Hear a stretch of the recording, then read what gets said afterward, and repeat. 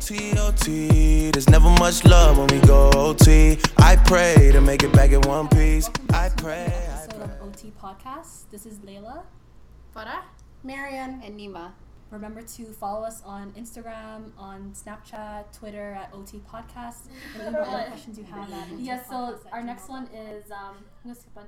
So kind of along that line, why do Somali guys have a problem with the word feminist? For some reason, I feel that whenever a Somali guy says the word feminist, it's in a negative tone. Yeah. Mm-hmm.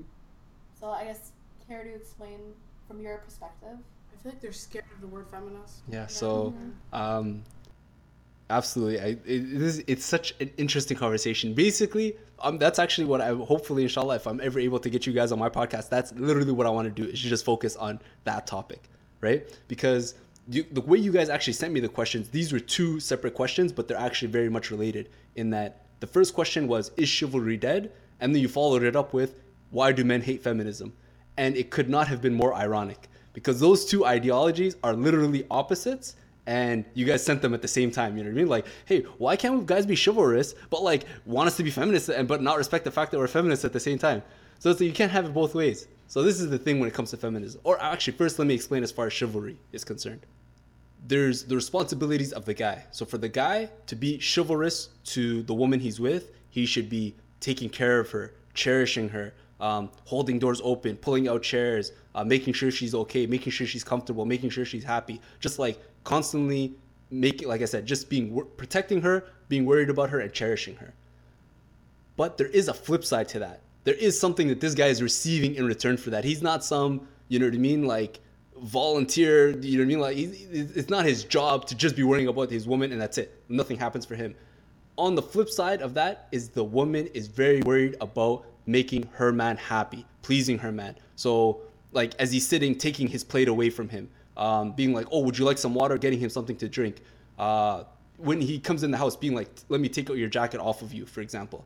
So there's it's basically a two-way street in that the man is doing a great job, inshallah, of taking care of his woman, and the woman is doing a great job of taking care of and pleasing her man, right? So as guys, there's a huge concern that it's that women are not interested in upholding their part of what it means to be chivalrous, right? So they expect guys to still pay for dates. They expect guys to still, like I'm always encouraging guys to be the one to approach a woman and be forward and be like the leader in the relationship, inshallah. So they still expect all that. But when it comes to the idea of like, hey, you want to give me something to drink?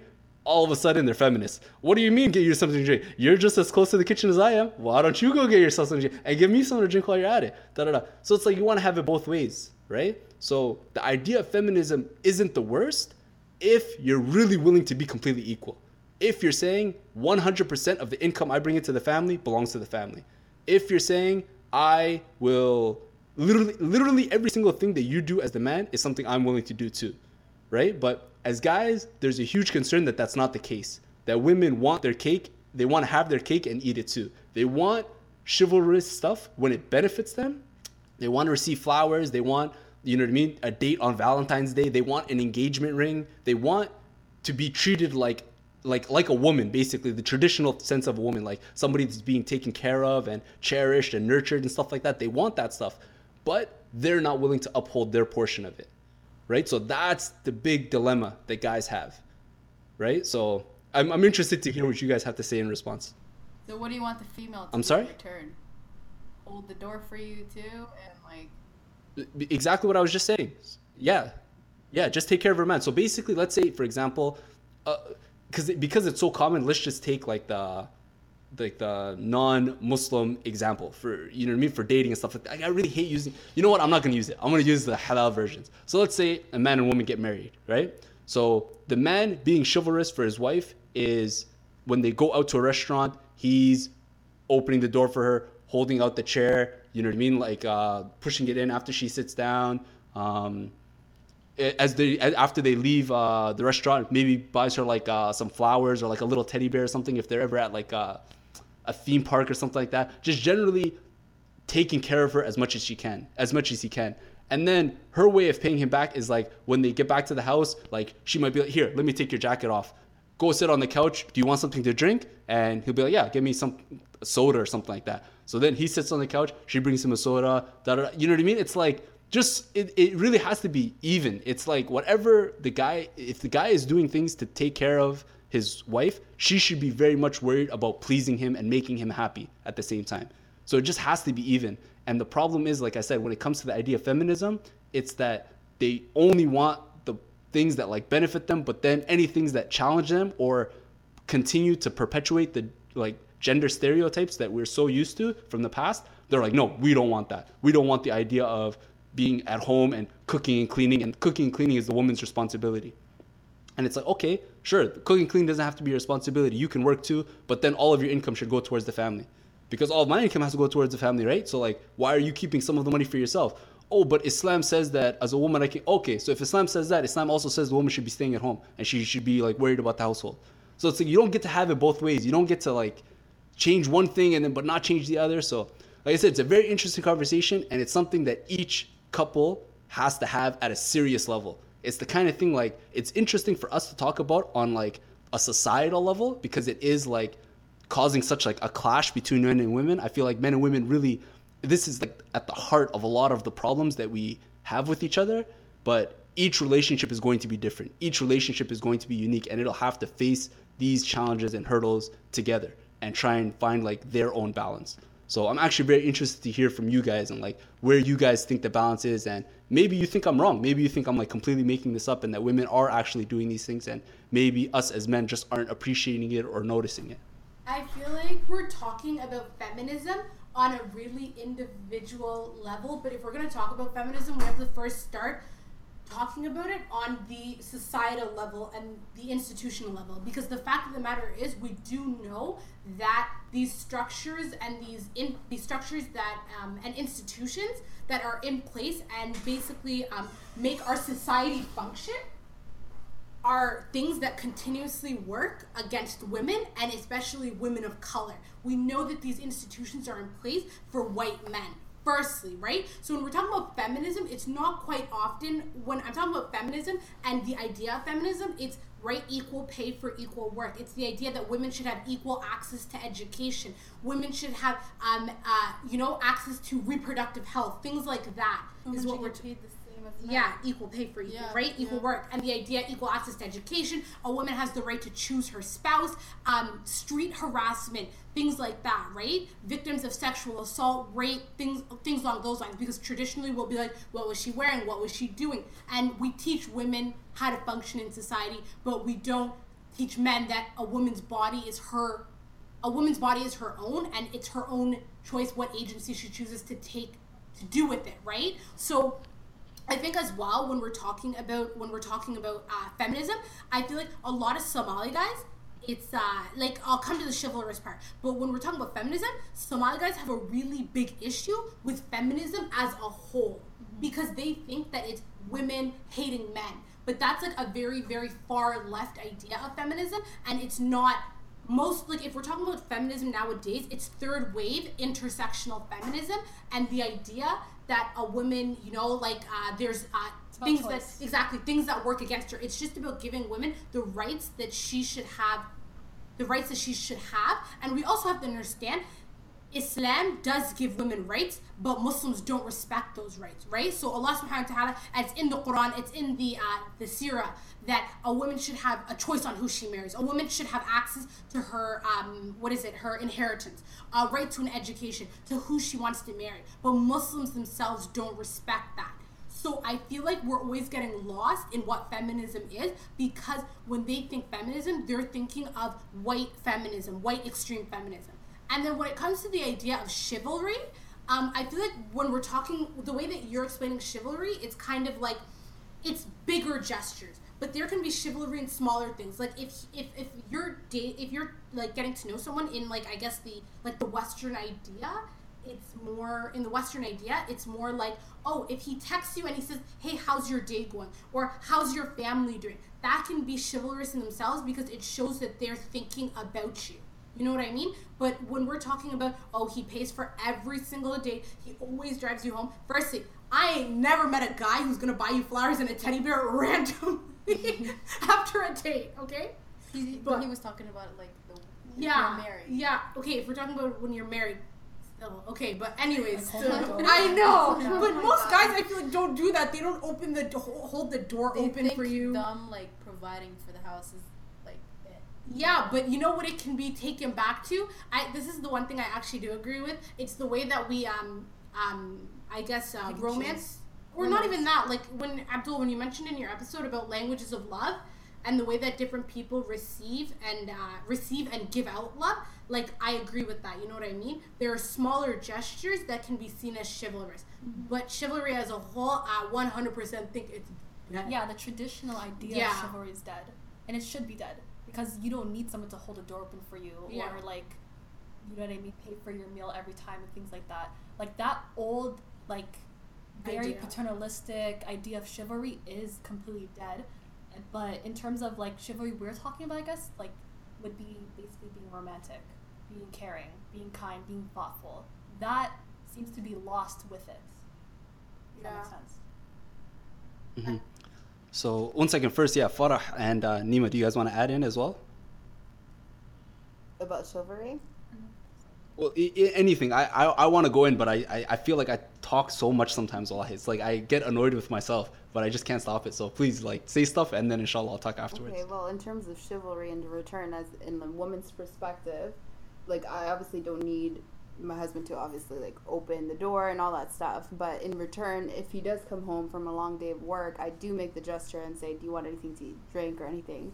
I make sure that there's, like, a meal ready, like, hot, when he's home. So I guess in a female perspective, like, I think I do my job, you know. But it depends on the relationship, right? Like how comfortable you are doing it. But I feel like as husband and wife, you should be comfortable to step up. And like as women, you should step up and take care of the man too, you know, after a long day of work. So that's my opinion on it. That's my 2 cents. No, it's good. Yeah, and I, Farah or Farah, Oh, right? goodness. but and I do agree with all the girls Yeah. here. Yeah, we should just be equal in doing chivalrous stuff, if that makes sense. It's not like I'm gonna pull his chair and let him sit. Cater You know what I to mean? you. Cater to Yeah, you like that. I'm not gonna do that, but I will like get you water and When you guys go Something, out, yeah. he doesn't have to pay for every single Exactly. bill. You can take care of some as or you well. can split the bill. Yeah. I feel like I feel like we're being lost on the idea of common courtesy. Yeah. Like common courtesy is so far gone that It's like not, doesn't just extend to somebody you're trying to get to know or married to. Yeah. It could be to anybody. yeah. Yeah. But Yeah, what do you have Okay. to say about it? Yeah, lots. So I wish I took like notes sometimes. So firstly, I'll just try and do it in order. So Marian doing, mashallah, a good job like clarifying that you're right. Maybe we're not talking about feminism at institutional level, which I think you'd be hard pressed to find anybody disagrees with. I don't know if you find anybody that says women going to school. We need to put an end to that right now. Of course, that's like illogical, right? Now, are there places in the world? Okay. No, but like Okay. Abdul, there are actually guys that I know who I've gotten into disagreements with them about like women getting equal pay, and believing that that's not true, and that's all just fidget numbers. Or when a man gets married and she's in Yeah. school, he just gets mad and says, "Why are you still in school? Take care of me." Exactly. you're done. You're just like wasting your time in school till you get married anyways. Yeah. That thought. Sorry, keep going. Yeah. Okay, so anyways, you're right. Maybe that's its own issue, that there are still challenges that women are facing even at an institutional level. That's not necessarily the conversation I'm more interested in having, because it's just not an interesting conversation. If you really don't believe that women should be going to school, that women should have equal rights, it's like that's like a non-starter for a conversation. You just hear somebody say that, it's almost like somebody saying something crazy to you. Black people shouldn't have rights. Okay, this is clearly a person I shouldn't even be talking to, you know? So it's up to you if you continue to choose to waste your energy on these people. I choose not to, right? So the much more interesting conversation is what I feel like we got into afterwards. So Layla, you brought up a great point and a great point in that I want to argue it. Not that I like very much agree with you, but you're like, chivalry is dead, basically, right? That's what you said. So I would say you have to be very careful in saying that, because that's your ideal. You're saying that when you get married, you don't want a traditionally chivalrous relationship. But for a lot of people, that sounds incredibly appealing. That a man will pay for the first date, will buy his wife flowers, will get her an engagement ring, will make plans for Valentine's Day. There are a lot of women that find that very attractive, and it's something that they very much want in their lives. So it's wrong to tell them like, no, chivalry is that you don't get to have that anymore. You know what I mean? If they want it, they should have it. You know what I mean? They just need to be willing to put in their part, which goes to what Nima said. And Nima's point was an excellent point. And it's so important to me, like, because you guys have this platform, I would love to see you say stuff like that more often. Like, yo, women need to start doing better, right? Because I say that on my podcast all the time. I have tough conversations about issues that facing guys. There's so many guys working at camp that are ignoring the responsibilities they have to their family. So that's a conversation we need to have as guys. And you know what I mean? Like, you need to be tough on guys saying like, yo, you need to recognize that what you're doing is very, very challenging and difficult on your family and maybe not the best thing. Have conversations about like guys' addiction to pornography. Guys, like, you know what I mean? Like going towards like red pill philosophy and believing that women are toxic and evil and stuff like that. So as guys, we need to have difficult conversations and improve ourselves and be like, hey, there's lots of stuff that we're not doing our part in and we need to improve. So I very, very much appreciate hearing Nima say, yo, as women, we need to recognize that, yo, we need to step up. We need to be doing our part. And if the man you're with is not doing his part, that's something you've got to let him know. But it can't just always go back to that. That can't always be the first thing you say, like, all right, but he needs to do, forget what he's doing. Worry about yourself first and foremost. Are you doing what you need to do, right? So that's the conversation that I would love to see women have at a more serious level. So you, at first, Layla, were a little dismissive saying like chivalry is dead. But like I said, I feel like that's too dismissive. There are a lot of people who still want that. There are a lot of people who still want a guy to, you know what I mean, be the leader and be the person who's like moving forward towards a girl, like, and is the one like pursuing her, right? So in not your world, I'm not gonna like create this world for you, but in the ideal feminist world, it would be completely equal. That question I asked you guys earlier, the idea of like, oh, if a guy walked into a room and you were really attracted to him, would you walk up to him? In the ideal feminist world, of course you would. Yeah, you're a strong, independent woman. You see somebody you want, you're gonna just walk up to him and do it. But it's like all of us recognize we don't live in that world, right? Like we live in the real world, and it's not like, you know what I mean, reasonable to expect it, even though it would be really nice. Like I would love to see that happen, but it's probably not going to, right? So because we live in this world where there are still gender roles and expectations of the genders, some people do want to live in a world where women are like cherished and taken care of, and you know what I mean? And then men want to live, and then at the same time, they want to live in a world where men are like just showered with love and attention and affection and stuff like that. So some people want that. And like I said, when it comes to the idea of feminism and chivalry, they're just opposing ideologies. And a lot of guys are concerned that women want both, right? They want each of them when it like benefits them, right? So that's I think, like I said, the disconnect that we have between men and women, that inshallah we can try and like bridge that gap and like help people understand. Well, I guess you can't really do it at a societal level. You really do have to do it at each individual relationship level. Like Nima was saying, in her relationship, they have their own balance that they figured out, and each person has to do that. But what happens is we have these conversations at societal level, and a guy who maybe very much wants to be like a chivalrous guy might hear somebody like Layla talk and be like, yo man, women these days, man, they're like this and that. It's like, Sahib, relax. There are other women out here too. You know what I mean? And then same thing, there might be a sister who's like, yeah, if I get married, I expect the guy to give me an engagement ring. And a guy who very much agrees with feminism is like, excuse me? This isn't 1950. What do you mean you're going to get an engagement? Are you going to buy me a watch that's also $4,000? Like, how dare you even say that to me? So it's very important to find like the right people to have these conversations with, I would say, and make sure that you're matched up with the right people, because everybody seems to want different things, and this seems to get confused, unfortunately. Yeah, I think I also wasn't super clear what I meant when I said chivalry is dead. I said the traditional idea of chivalry is done, as in it's not mandatory. We're not, in terms of like, say, if you looked back 50 years ago, it was mandatory that men picked up women from their houses. It was mandatory that they spoke to their mom or dad and asked for their hand. It was mandatory that they had to like pay for meals and things like that. What I'm saying is that mandatory societal ideal standard of chivalry is gone. But it's normal if you want that in your relationship, then you can expect that and demand that. That's fine. What I'm saying, That's fair. like as an entire whole, it's not mandatory anymore. It's up to the individual couple and person's personal preferences. That's just to be clear. Nice. Mm-hmm. Okay, let's move on. Yeah, and even we're saying like as a society whole and this and that. To be clear, we're also talking as a society whole from the non-Muslim perspective, right? Of course, Islam does have rules, and you know what I mean? Because like even as you're saying that, I'm thinking like, man, that used to happen in the 50s, and I was like, yeah, it probably did, because like America and Canada were much more Christian countries at the time, right? And then it's like those are similar ideals to what we have in Islam. So hopefully we can, you know what I mean, encourage everybody to, you know, try and follow the Sunnah. If not, then at least, you know, whatever, try your best. Respectful to each other. So that so our last question is kind of completely different. So it's more or less, I guess, it's something that we haven't discussed really because we don't have a guy on the panel. So our question is basically, are Somali guys at an unfair advantage or disadvantage in society, in your opinion?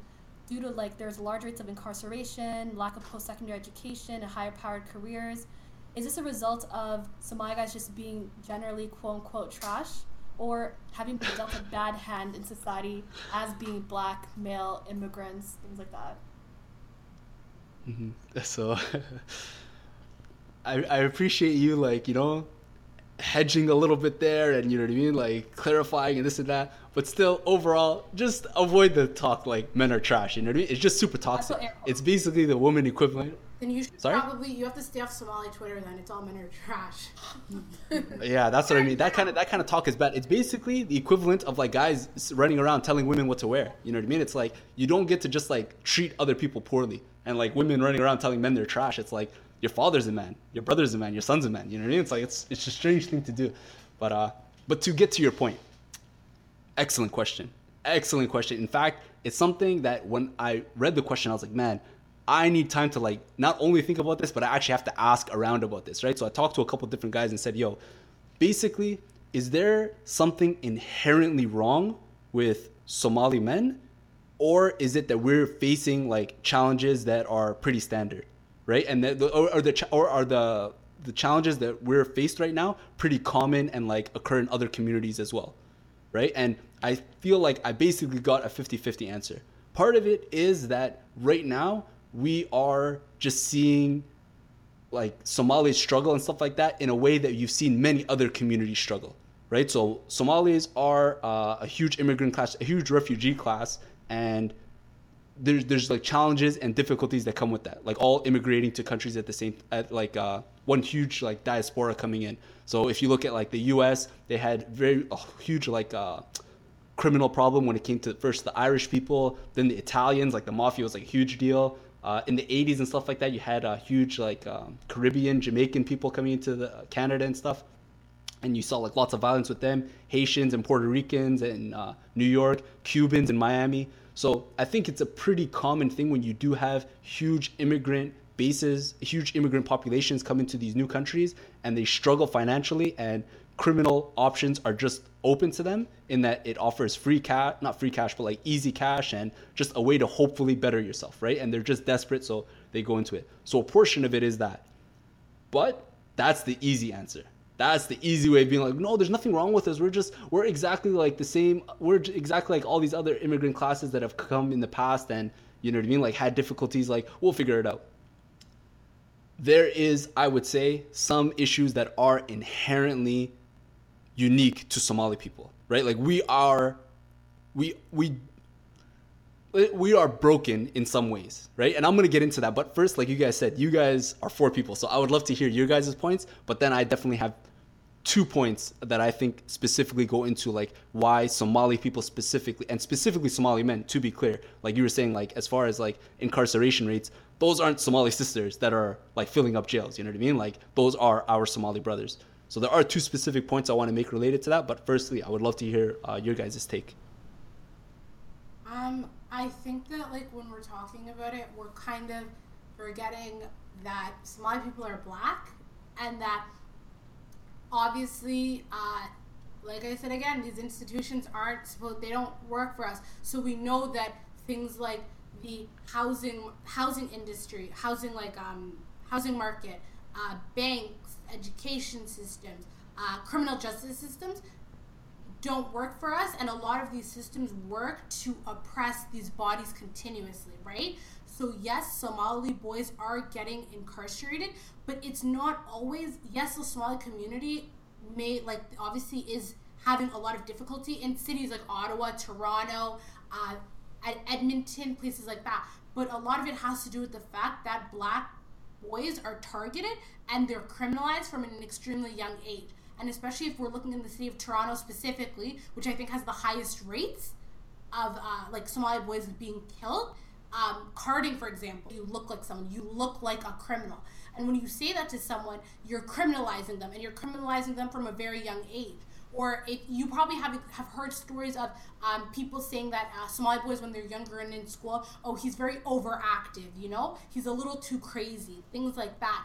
And those things, they build up. And then we can't forget that a lot of times, these are like, we're new immigrants, right? We're first generation. So parents, a lot of Somali mothers are single mothers, and they're working 1, 2, 3 jobs in order to support their family, and you're not able to afford the one-on-one time that people who have like systematic wealth that goes down through generations may have. And a lot of these Somali fathers aren't active in their children's lives, right? So we have to understand that when parents get divorced, you're divorcing, like, parents are divorcing one another, but they're not they shouldn't be divorcing their children. They should still try and be active in their children's lives. But quite often they'll just go back to Somalia. So a lot of the times, these younger boys, they don't have positive role models or role models that look like them, that they're able to know that they can achieve great things. So I don't think Somali men are like lazy or things like that. I just think that a lot of things work against them. And it is very hard to work to dismantle these systems, or for your voice to be heard, or for them to be aware of resources in place that can help them overcome these, right? I think that it depends on where they live too. Like if they live in a lower income area, I feel like that has a huge effect on it. Also, the school, the crowds that they hang out with can be a factor, and I feel like it's the guy's responsibility to choose the right crowd, right? So if he's obviously going with the crowd that skips class and everything, most of the chances are he's going to be on the in the block, he's going to be with the guys who are older, like OGs and stuff like that, and doing stuff, and then later on in life he continues in that footstep, especially if he doesn't have that father figure guiding them in the right direction. I think like it's really true, because even if you look at like land maps and the way that cities are purposely structured, where they keep lower income schools in lower income areas, right? Low income schools are in low income areas, they don't have resources, and those students will quite often not test as well. And who do we know that traditionally lives in lower income areas? New immigrants or like people of color quite often. Yeah. So when you're doing that and when you're zoning like that, and you keep the good schools in the good neighborhoods, quote unquote, you're purposely making sure that these people will continuously fail over time. And there's a lot of like police presence in those areas. Of course, and if you constantly see police and police are constantly talking to you and interacting with you and harassing you, then you're gonna feel like a criminal. Yeah. Layla or Farah? No, I think you guys covered everything I've been thinking, honestly. So we'd like to hear from you. Marian and Nima, you guys both raised great points, and I'm actually going to get into them a little bit. But the thing is, I feel similar to what I was saying at first. They're external reasons, right? It's a way of looking and being like, society did this to us, and that's why this is happening, right? It's like pushing the blame. And like I was saying with the last question, I really like the idea of taking responsibility for your faults, right? So like I was saying, like I encourage you guys, inshallah, to hopefully be a platform that can be like, hey, women, where can we do better? What areas like can we improve in? And as far as this question, like what areas can we as Somali men, specifically Somali people as a community for sure, but specifically Somali men, what areas can we improve? Right? So you can't be naive. You can't discount the external factors, right? And you guys raised a bunch of them. Marian talking about like the judicial system and criminal justice system and maybe the way police look at people. And then Nima bringing up a great point. It's actually something I was going to specifically talk about, the community that our Somali families end up growing up in being a huge part of the people they end up becoming. So, but like I said, external reasons aside, like we totally accept that there's definitely some external factors involved. Like I said, it's a two-part answer. The reason Somali people are struggling, Somali men specifically, definitely outside factors, but then there have to be some internal issues within ourselves that we need to address. And you guys sort of did, but I'm just going to delve into them a little further. So one thing that you guys didn't talk about, and one thing that didn't occur to me, is actually something I heard as I was talking to somebody, and it sort of made sense. I'm going to put it out to you guys, and I'd like to get your feedback, inshallah, is that Somali people, although we're very proud, we're not actually leaders, right? So it's not many like leaders amongst the Somali people. So for example, Somali people have, Somali guys I should say, I don't know if this applies to women, but definitely amongst guys, there's like 10 jobs that Somali guys have, right? So I lived in Alberta for a long time, and if you see a Somali guy, you can count on like probably one hand, but let's say two hands, what position he has. He's either a cook or cleaner, so he works at the camp. He's a security guard. He's a scaffolder. He's a pipe fitter, or he's a safety guy. That's it. That's all Somali people do. It's like we're not, and the reason Somali people have those jobs is because some other Somali guy had that job before and told you, oh yeah, no, the security company is super easy to get into. The cleaning company is like a union. I can get you in, da-da-da. It's very rare to just see a Somali person go out and be like, you know what, I'm going to go blaze my own trail, right? So Somali people, we do look to other people to be our like role models, right? Like even as like a total group. So the point that was raised to me is that Somali people, what we did when we came to Canada is we used like African Americans as our almost role models, right? We're like, all right, they're black, we're black, so like we'll just be like them. So obviously the huge influence of like hip hop music and like gangster activity and things like that basically became our narrative. Somali people just started viewing themselves as African Americans, right? And it's basically the other way of looking at what Marian was talking about. Marian suggesting that, and it's something she did in my episode too, it's just something I just so totally disagree with. The idea that like the police are at the heart of what it means to be black. It's like being black means that police are going to stop you and frisk you and treat you this way. It's like, man, you interact with police once every few years. Like, it's just not it's not a normal thing to be interacting with police, right? Like, it just can't be part of your narrative the way you see yourself, unless you want it to be, I guess. But for me, it's not. So for a lot of these Somali guys, I feel like they took on the, not that I think, like I said, this is the thing I heard and it made a lot of sense to me, that they took on the persona and the culture of black people, black African Americans, and that's what's led to a lot of the problems you see. So a lot of these guys are just like, you know what I mean, in gangs and selling drugs and this and that from these guys that they like viewed themselves as a part of, rather than the Somali community coming to Canada or wherever else and being like, no, we're Muslims. You know what I mean? Like, we're just going to go connect with the Pakistani community. We're going to go become just like the Arab community. You know what I mean? It's like they instead found their group that they were going to, like, you know what I mean, consolidate with. And unfortunately, it's a community that already has their own issues. You know what I mean? And it's like Somalis joining in just compounded the problem. So before I get into the second point, what do you think of this point? Is this completely random and out there, or do you think there might be a little bit of merit to it? I think there is some merit to it because it kind of, I think it's basically lack of role models, what you're saying, and we do subservient positions. But that's because we kind of just look to what our fathers, or what Somali guys kind of look towards what their fathers did when they came to Canada. Their dads may have been like, you know, doctors or engineers back in Somalia, but then they came here and were cab drivers and airport security and things like that, right? But your father did that in order to support your family in the hopes that you would do something above that, rather than most Somali guys just kind of emulate what their fathers did. So I think maybe that could be the reason why a lot of them are in leadership roles and things like that, just because of lack of visibility, seeing like another Somali man in a position of power, and they don't aspire, I guess maybe they think they can aspire to be that because they don't see themselves represented in those roles. Mm-hmm. No, I agree. And I'm actually going to talk a little bit more about that, the idea of role models and like the role of the father. That's literally my whole second point. Like, I'm just going to go in on that for a long time, is the reasons why like internally we're failing ourselves, right?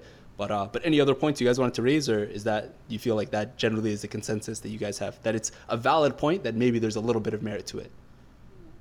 I feel like as well when it comes to like joining other Muslim communities, like I feel like it's hard only because, let's be honest here, there's a lot of anti-blackness in other Muslim communities.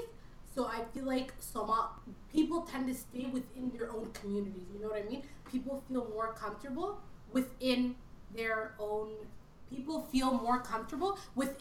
community. So I feel like even when you...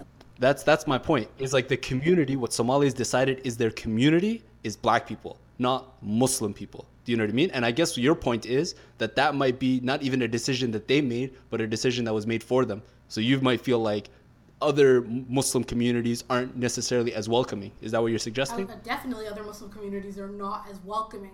But I want to say that you're almost... Okay, African American culture, we are all under this umbrella of being black, but we each have our own communities that, like I said this on like the episode I had with you, but we each have our own like communities under that umbrella. But I feel like it's almost like you're thinking that we are just taking the African American narrative and just running with it. Would you say that that's something? Would you say that you think that, like when Somali people? That's the point. That's the point I'm making. Yeah, the point I'm making is that Somalis have adopted a lot of the African American story and narrative, and have, you know what I mean, like unfortunately faced many of the same challenges that Black African Americans have. You know what I mean? Where it's like you don't see that same issue in the Nigerian community. Nigerians having come to Canada and to the US and viewed themselves through the same lens of we're African Americans, so we're going to start listening to hip hop and talking the same slang and, you know what I mean, involving ourselves in the same way. They really just see themselves as their own unique thing, and I'm not sure if they have other cultures that they associate with. But the point that was made to me, and like I said, I heard it, it was something I completely never thought about, but it just made a ton of sense. That Somali people, we need somebody to be the leader, because we're not, internally, we're not our own leaders. So we used Black African Americans as our leaders, basically, as our example, you know what I mean? So, and because like, it goes to the point Layla was making, that inshallah I'll further on, that we didn't necessarily have the best role models, so it's like, or not even the best role, we just didn't have visible role models, so they just became our role models, like you know what I mean? So that was the point that was raised to me, and I just want to ask you guys if you think there might be some merit there. I feel like we have, like within our own community and within our own family structures, maybe there's issues when it comes to like male role models for sure. But I feel like now within like our generation, and even like probably extending to like because we're 24, right? So I'd say extending on upwards to like people who like came here maybe when they were 12 or 13. There are Somalis doing really incredible things, you know, that they're nowadays, they are leaders. But it's hard to find a leader in your own community when you are a huge population that has been displaced, comes to Canada, and you have to make quick money. Your education isn't equivalent here. Your family or your father or the male in your life is looking, how can I make the quickest, in like I guess in a halal manner, the quickest amount of money for my family and to support my family, as they are a displaced people. I think nowadays there are a lot of Somali men, like boys, who are doing really incredible things, and they are giving back to the community in a versatile amount of ways. But when you're talking about, for example, you brought up Nigerians weren't a completely displaced population where a huge, like, you know, civil war, we know that Somalis were majorly displaced and had to go to other countries in order to seek refuge. But the thing as well is, a lot of these West Africans or things like that, when they choose to come to this country, they have money. They have family money back home that is supporting them, and things along those lines. And I don't want to... All those Nigerian princes, huh? No, it's true. If you go to RBU, you see a Nigerian, he's wearing head to toe Zara and has an iPad and only drinks Perrier. Mm-hmm. But what I'm saying is, I feel like it's unfair to compare, because you have to look at what Somali people have gone through. But even back home, there are Somali people who are doing incredible, amazing things, that are great leaders, but it is quite often difficult to find leaders within your own community. But I don't want to say that there aren't Now I feel like there are Somalis, as we've been here for a few decades, I feel like there are Somalis who are leaders and doing incredible things in the community, not just within the community, but within the global, I guess, like market.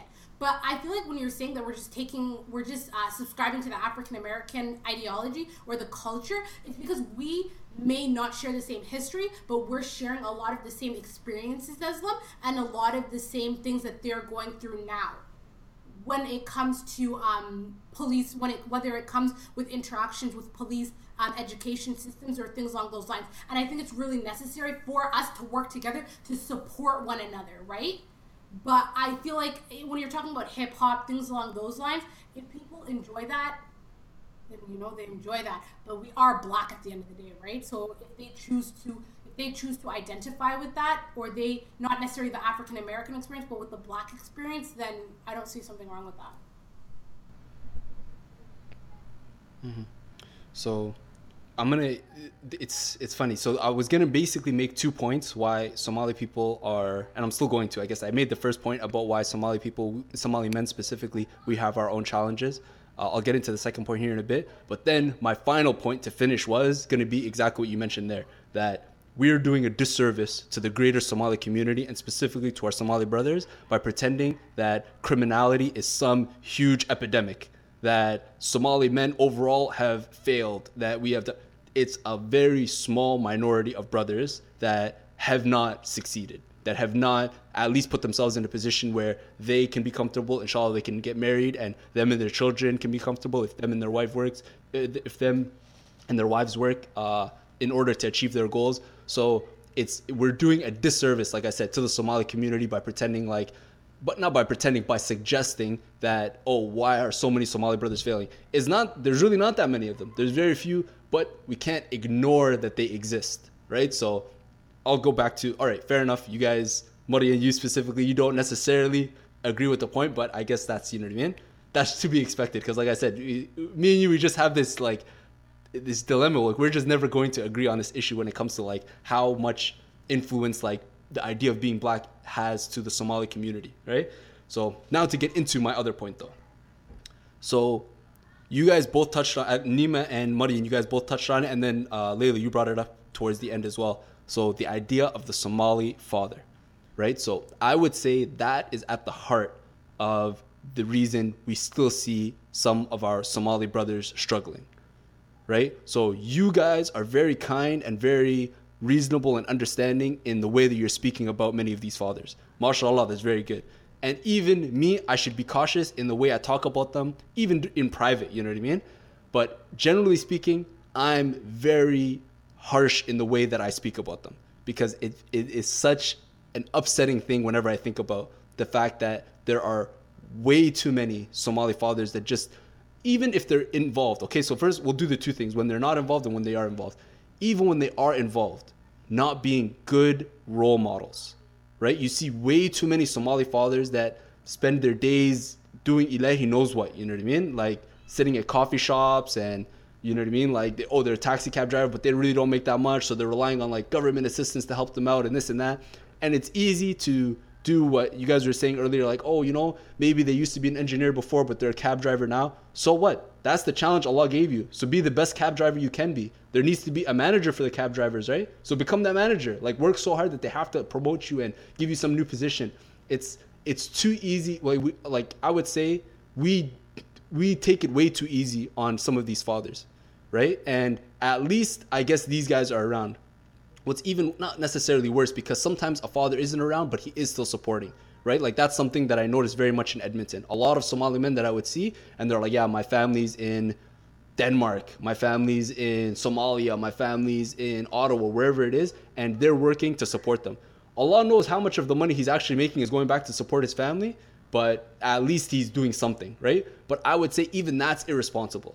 Even that is wrong, because the idea is with so many Somali men, at least, and I've talked about this on my podcast, and it's a toxic mentality that inshallah I wish we can like try and change with the next generation, that all right, as a man, your job is to provide. All right, so just make sure you're working, make sure you're bringing in money, It's something that's ingrained in you from the time you're very young. It's something that's ingrained in you from a very young age when you're a guy, that you need to work. All right, that's your job, that's your role.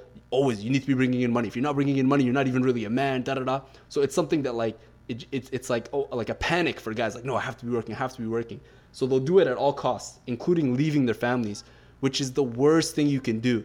It's so much better to be around and just work a humble job, right? So people go to Alberta so that they can make great money.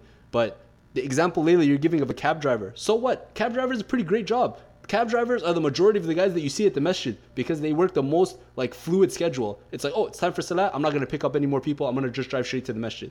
So usually if you're a cab driver, Allah knows best, but chances are your iman is pretty good because you always have time to like go to the masjid and, oh, your kids, something happened at school. All right, well, let me just go pick them up and deal with them. And, oh, something's happening. So it's like we don't give enough credit to these positions. Like everybody wants to be an engineer. Everybody wants to be a doctor. But with these positions that just pay more, they come with greater responsibility. And that responsibility sometimes means being more away from your family, which isn't the best, man. You really have to make a conscious decision. Like, what is your role in this world? What is it? Like, what is your purpose here? Is your purpose to just make as much money and live this life as comfortably as possible? Or is it to dedicate yourself to Allah subhanahu wa ta'ala and your family and trying to raise the best, most pious children you can and try and be an example of the best, most pious Muslim you can be?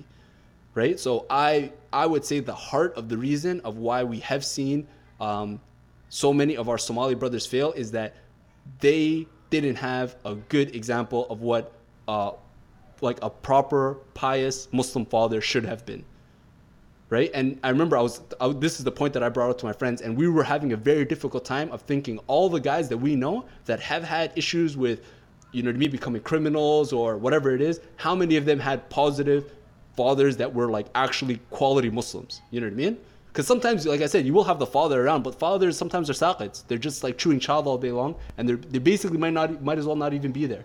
You know, but like a positive role model father who's like a strong Muslim, how many times do you see his kids, you know what I mean, like ending up in jail and this and that? Very rarely, because it does happen because people are their own personalities, right? But still, it's much more rare. You're much more likely to raise a good person when the father is there in his lives, especially when it comes to his sons, right? So I would say that is the main reason that I was able to come up with those 2 points. And once again, just to reiterate though, I really, really want to stress, they are still in the vast minority, these cases of Somali brothers ending up in jail, ending up in the criminal justice system. The majority of our brothers are doing all kinds of things. And I've mentioned it on my podcast before. It's like, we're not very far from having Somalis being everywhere. Like literally everywhere. You need to buy a new car. You go to the Toyota dealership. It's a Somali guy selling to you. But you decide, I don't want a Toyota. I want a Honda. Go to the Honda. There's another Somali guy there. You know? So it's like, we're going to be everywhere. We're going to be doing all kinds of jobs. And that's because Somali people, alhamdulillah, we're ambitious and we want to make money and stuff like that. And hopefully, like, if we do have any challenges right now, inshallah, may Allah make them easier for us, and may we continue to persevere and just become the best people that we can be, you know what I mean? And become hopefully a good example for fellow Muslim communities that do end up coming to Canada and immigrating to other Western countries, like our Syrian brothers and sisters that are going through their own struggle right now. And then even the Rohingya that inshallah hopefully will be coming into Canada and other places to flee persecution. So I'm very hopeful that the Somali people at some point will become a success story, right? Like right now we do still have challenges. We do have, you know what I mean, like hurdles we still need to climb. But like I said, I'm very hopeful that we will become a success story that other immigrant classes, refugee classes can look at and be like, hey, they were able to do it. They did have struggles. It wasn't easy. They had, you know what I mean, a lot of challenges and stuff they had to get through. But alhamdulillah, look at where they are now, right? So I'm very hopeful that we'll get to that point, inshallah. Yeah, so I think that was a pretty great way to end off our episode. Thank you so much for coming on. I think you provide a lot of a good perspective that on a lot of the questions and issues. If anybody ever wanted to contact Abdul or hear more about him, his podcast is called Abdul at Your Service. And you can also send him an email if you check out his website, abdulays.com. So impressive. I repeat that email every single episode twice because I'm hoping that that's what happens. That people just like, Abdul Ays. It's like on your mind, you know? So great job. Thank you very much, Layla. That's right. Is there anything you wanted to say to finish off? Thank you guys, wallahi, so much. And I mentioned it like quickly earlier. Like, you guys are doing a good job. Well, like, it's not an easy thing to put yourselves out there. It's not an easy thing to be like, hey, let us come out here and talk. It opens you up to criticism and people sitting at home be like, hey, during your episode, I heard you say this one thing.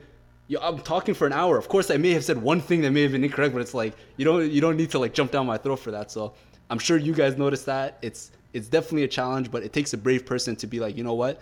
There are some issues that need to be discussed, and I don't see anybody else discussing them, so I'm going to discuss them, right? So I very much commend you guys. I encourage you guys to continue working, inshallah, and hopefully may this become like the most successful thing, right? And we can have like a voice for our Somali community, specifically Somali sisters in your guys' case, but even still as a greater Somali community, you know what I mean? And as a Muslim community of positive role models, because I would say you guys are basically representatives of what like ideal Muslim sisters and specifically Somali sisters would be, right? Like educated, smart, like ambitious, hardworking. Like you guys are basically what our Somali parents would look at and say like, this is what I want for my daughter. So the fact that you guys have a platform that, you know what I mean, you get to share your voices and your opinions is very, very good. So I commend you, and inshallah may this continue to be a blessing for you guys. Thank you so much. All right, thank you guys for listening. Again, you can email us at otpodcast@gmail.com. Catch us on iTunes, SoundCloud, Twitter. Any questions, comments, and we'll see you guys next week. Assalamu alaikum. Take care.